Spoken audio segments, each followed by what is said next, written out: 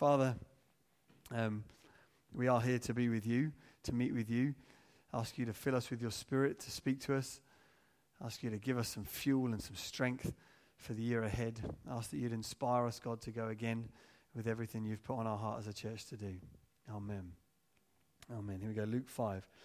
On one occasion, while the crowd was pressing in on him to hear the word of God, he was standing by the lake of Gennesaret, and he saw two boats by the lake. But the fishermen had gone out of them and were washing their nets. Getting into one of the boats, which was Simon's, he asked him to put out a little from the land. And he sat down and taught the people from the boat. And when he, that's Jesus, had finished speaking, he said to Simon, "Put out into the deep and let down your nets for a catch." And Simon answered, "Master, we toiled all night and took nothing. But at your word, I will let down the nets." And when they'd done this, they enclosed a large number of fish, and their nets were breaking. They signaled to their partners in the other boat to come and help them, and they came and filled both the boats so that they began to sink. But when Simon Peter saw it, he fell down at Jesus' knees, saying, "Depart from me, for I am a sinful man, O Lord." For he and all who were with him were astonished at the catch of fish that they had taken. And so also were James and John, sons of Zebedee, who were partners with Simon. And Jesus said to Simon, "Do not be afraid. From now on, you will be catching men." And when they had brought their boats to land, they left everything and followed him. They left everything and followed him. So I want to recommission us again. At the start of 2016, I want to talk about Jesus. We're going to talk about Peter. We're going to talk about us. We're just going to walk through the Bible passages together. I don't know if you're anything like me. When I read the Bible, certainly first time through, often it's just a series of words and ideas, and I get some of it, but not all of it. So I thought it would be good and fun, perhaps, to just walk through it together and see what we can glean from it. I want us to start by looking at Jesus. This is the guy that the story's really about. There's two main characters in this little bit, Jesus and Peter. But let's look at Jesus. It says this, on one occasion, if you could come put that up there for us. On one occasion, while the crowd was pressing in on him to hear the word of God, he was standing by the lake of Gennesaret. Now, the lake of Gennesaret is another name for the Sea of Galilee, which is the largest freshwater lake in Israel. Jesus appears in this section as something of a local celebrity. People have heard about him. They've witnessed the things that he's done in healing people and in declaring the word of God. And they're gathering in. They're pressing in around him to hear more from him. In this society with the people of Israel, they were the Old Testament tells us they were the chosen people of God, the ones that God had spoken to several times throughout history. But for the past 400 years, there'd been nothing, no voice from God, no prophet in the land. Jesus arrives and is declaring, it says here, the word of God. He's giving people the very words from God, not just some blessed thoughts and some nice ideas. He's teaching people the word of God. And if you read the rest of the New Testament, you know that the message that Jesus was most commonly known for is the message that he declared when he said, the kingdom of heaven, the kingdom of God is at hand. So in all likelihood, Jesus was standing by the shores of the Sea of Galilee, this crowd pressing in around them. He's declaring not just nice ideas, but this prophetic voice, this prophetic word for people from God himself. The voice, the message is this: the kingdom of God is here. It's at hand. And what he means by that is that although God rules generally and sovereignly everywhere, there's also an area in which God is king, the kingdom of God. And this area isn't a geographical place. The kingdom of God it comes whenever anyone submits to and receives the kingship and rule and reign of God over their lives. Jesus is saying, the reign of God is now here, and you can know him personally for yourself. You can submit to his decrees. You can be a subject in his kingdom, have him lead you, have his good news be the good news that guides you, have his spirit in you, giving you power and strength. The kingdom of God is here. And people are pressing in to hear that message, hanging on his every word. The local celebrity is in town. And that's what he's starting. That's how we get introduced to him in this moment. He saw two boats by the lakes, but the fishermen had gone out of them and were washing their nets. getting into one of the boats. So it looks like he's stealing a boat, but he's not stealing a boat because it says, which was Simon's. He knows Simon Peter. So he's obviously let him have this boat. He asked him to put it out a little from land, and he sat down to taught the people, which was quite common. The teacher in the ancient world would sit, everyone else would stand. We should maybe try that one Sunday. Not now. This guy at the front sits, everyone else stands. There's a mark of respect for the word of God. And again, it's important that we get this. I'm reading and teaching from the Bible because this is the word of God for us. Anything that a preacher might say is perhaps application or exhortation from this book. This is the authoritative truth and standard for our lives. Everything else, I hope, is in keeping with the truth and spirit of it and in applying it to our lives. But this is what we submit to. We bow before. I trust this Bible, this book. And I trust it not because some preacher told me to or because the Bible tells me to. I trust it because Jesus trusted it. And Jesus predicted his own death and resurrection and pulled it off. And if anyone can do that, I'm going to listen to them. And I'm going to trust their standard for truth. Jesus trusted the scriptures, the Old Testament scriptures. Jesus, when he preached, was preaching a word, the word from God. And so that's why. That's why, again, we're listening to this. So we're gathered together, not just to hear about what happened when Jesus preached the word of God, but we're here to sit under the teaching of the word of God again. At the start of 2016, this is where we sit. And he taught the people from the boat. When he'd finished speaking, he said to Simon, "Put out into the deep and let your nets down for a catch." And Simon answered, "Master, we toiled all night and took nothing. But at your word, I'll let down the nets." And when they'd done this, they enclosed a large number of fish, and their nets were breaking. This is an unusual moment, a miraculous catch of fish. Many painters have painted this in history. But what's going on here, it seems, is that Jesus moves from teaching about the kingdom of God to demonstrating it. He's taught them God is back. He's in charge, and he's actively at work in your life. People have gathered around to hear that. And now he says to his disciples, let me just make sure you get this.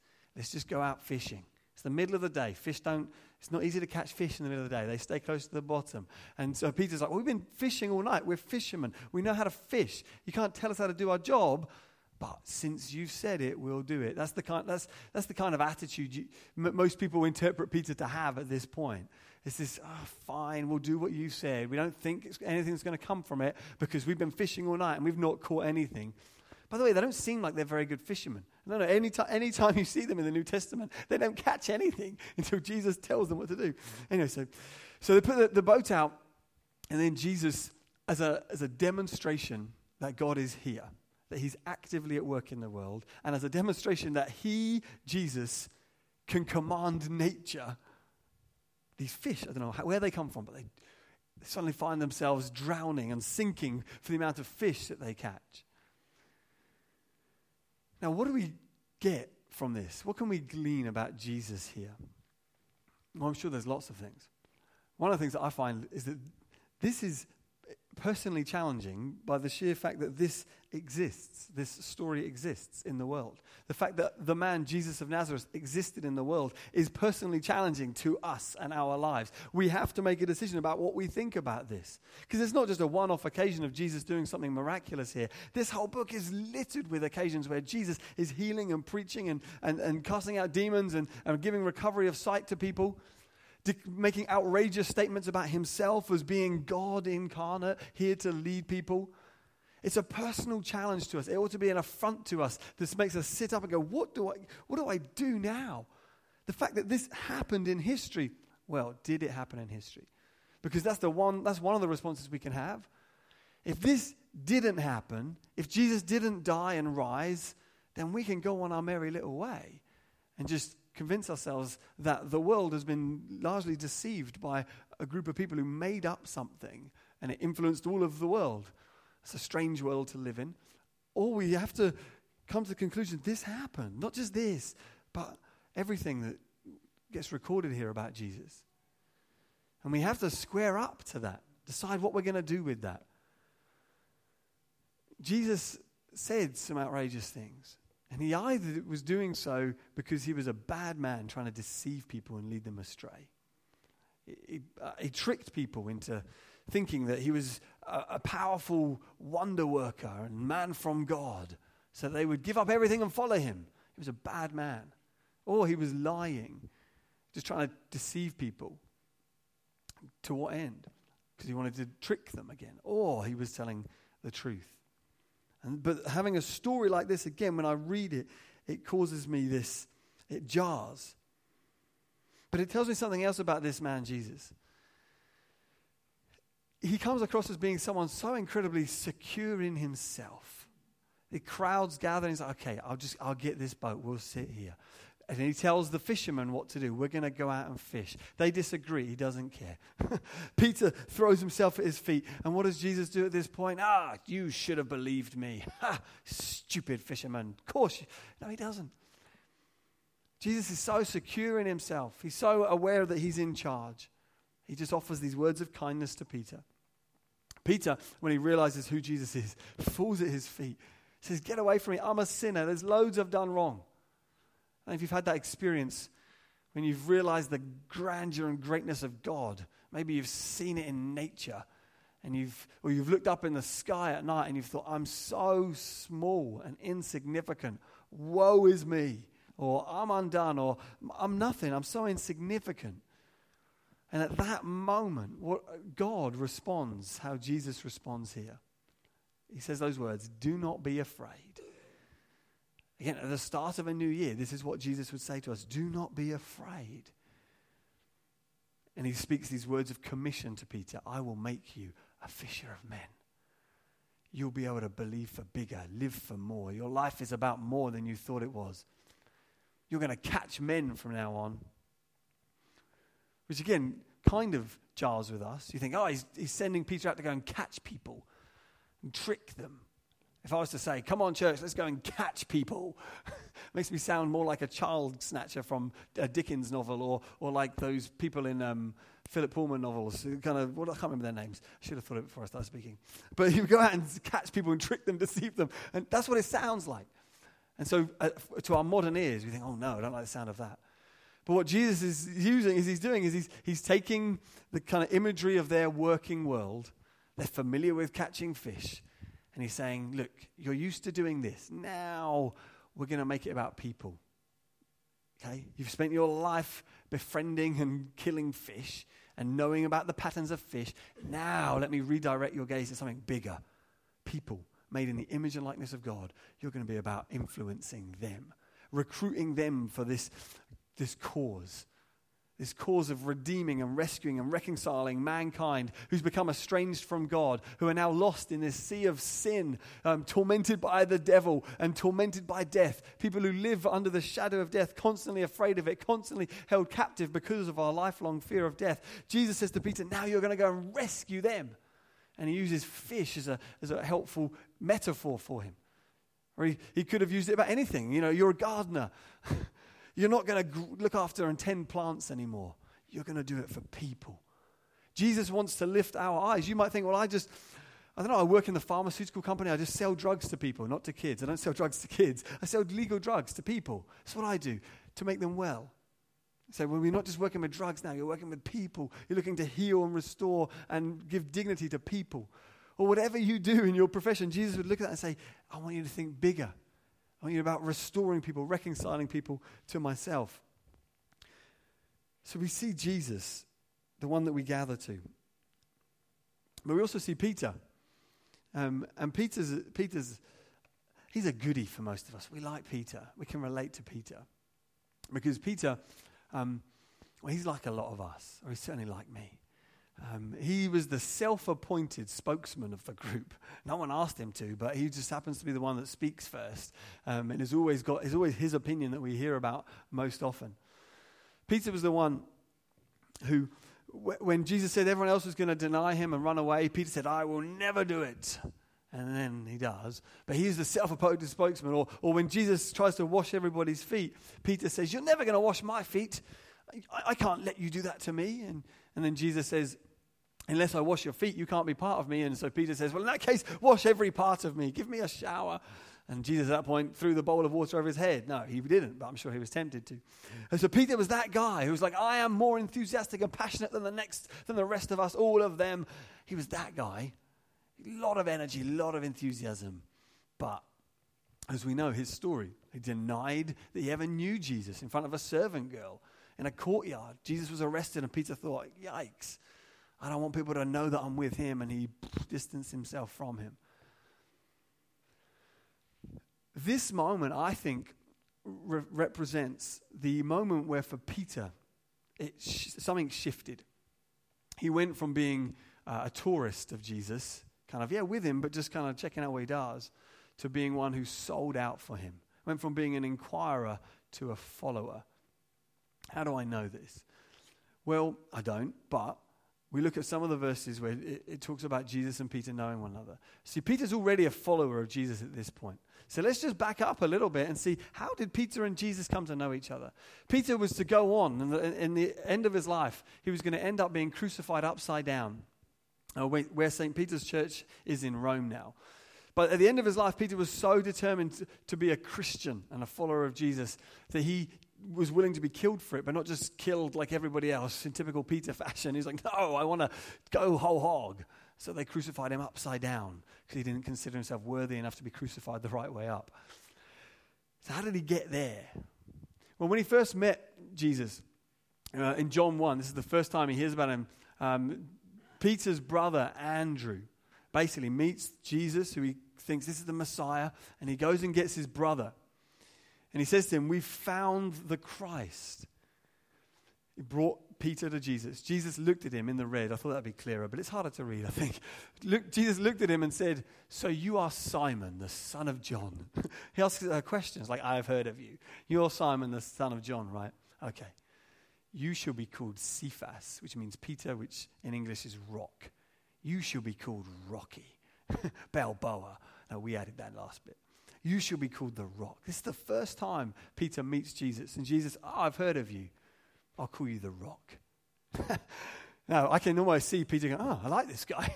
I'm going to follow him. That sounds like a good guy. Jesus, come and meet Jesus. Oh, by the way, I'm Rock now. Just call me the Rock. I'm that secure, which is kind of ironic given what he went on to do. Anyway, so that's the first time they meet. In Matthew chapter 4, it records another occasion they meet. And I know that other one comes first is because here it says this. So while walking by the Sea of Galilee, he saw two brothers, Simon, who's called Peter, and Andrew, his brother, casting a net into the sea, for they were fishermen. Probably didn't catch anything. And he said to them, follow me, and I will make you fishers of men. Immediately, they left their nets and followed him. That's the first time you get introduced to Peter in Matthew's gospel.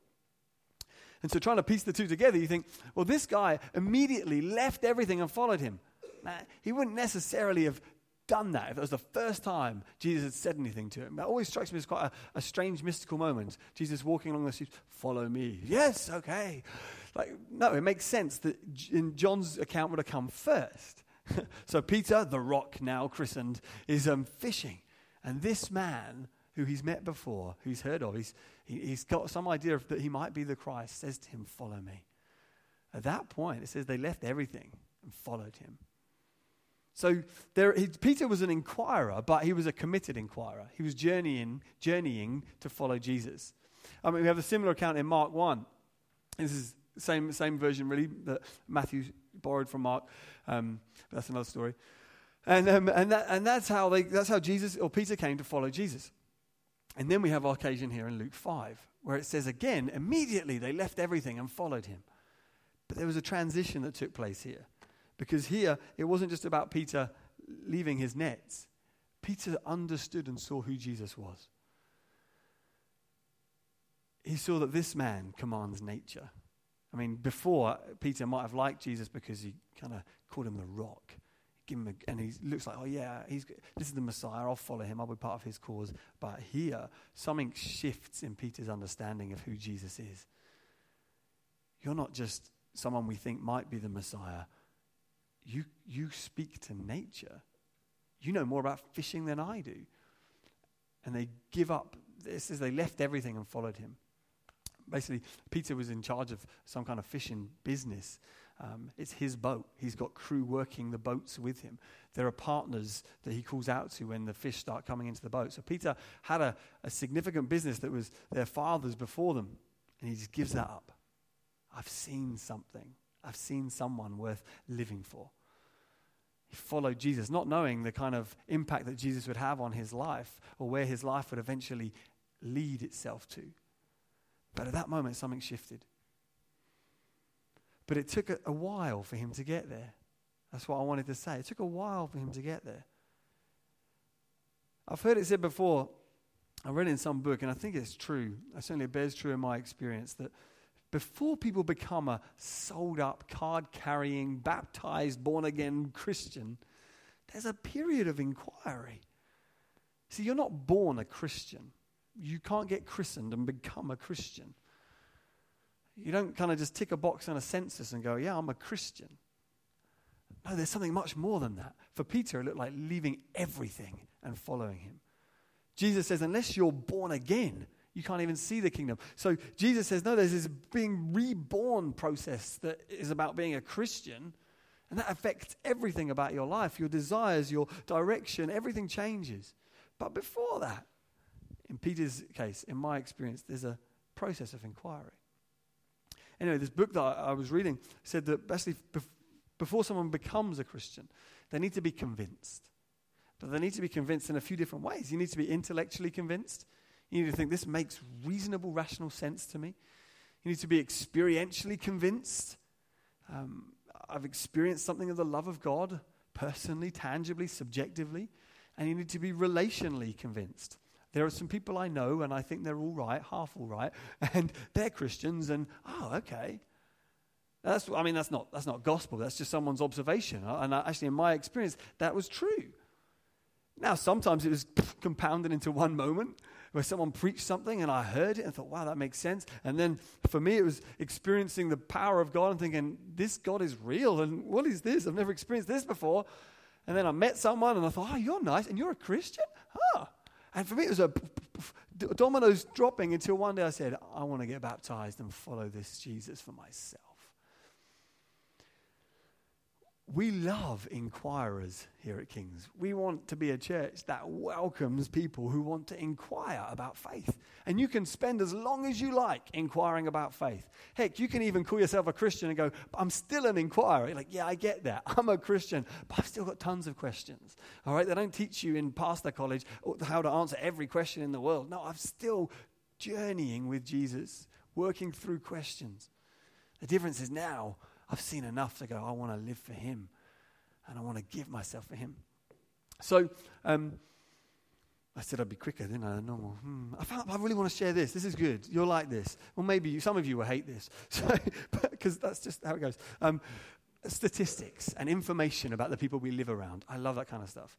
So the Evangelical Alliance, which is the kind of body of churches that we're part of, and the Church of England, they, together with another organization, commissioned the Barna Group to do some research on perceptions of Jesus, Christians, and evangelism in England.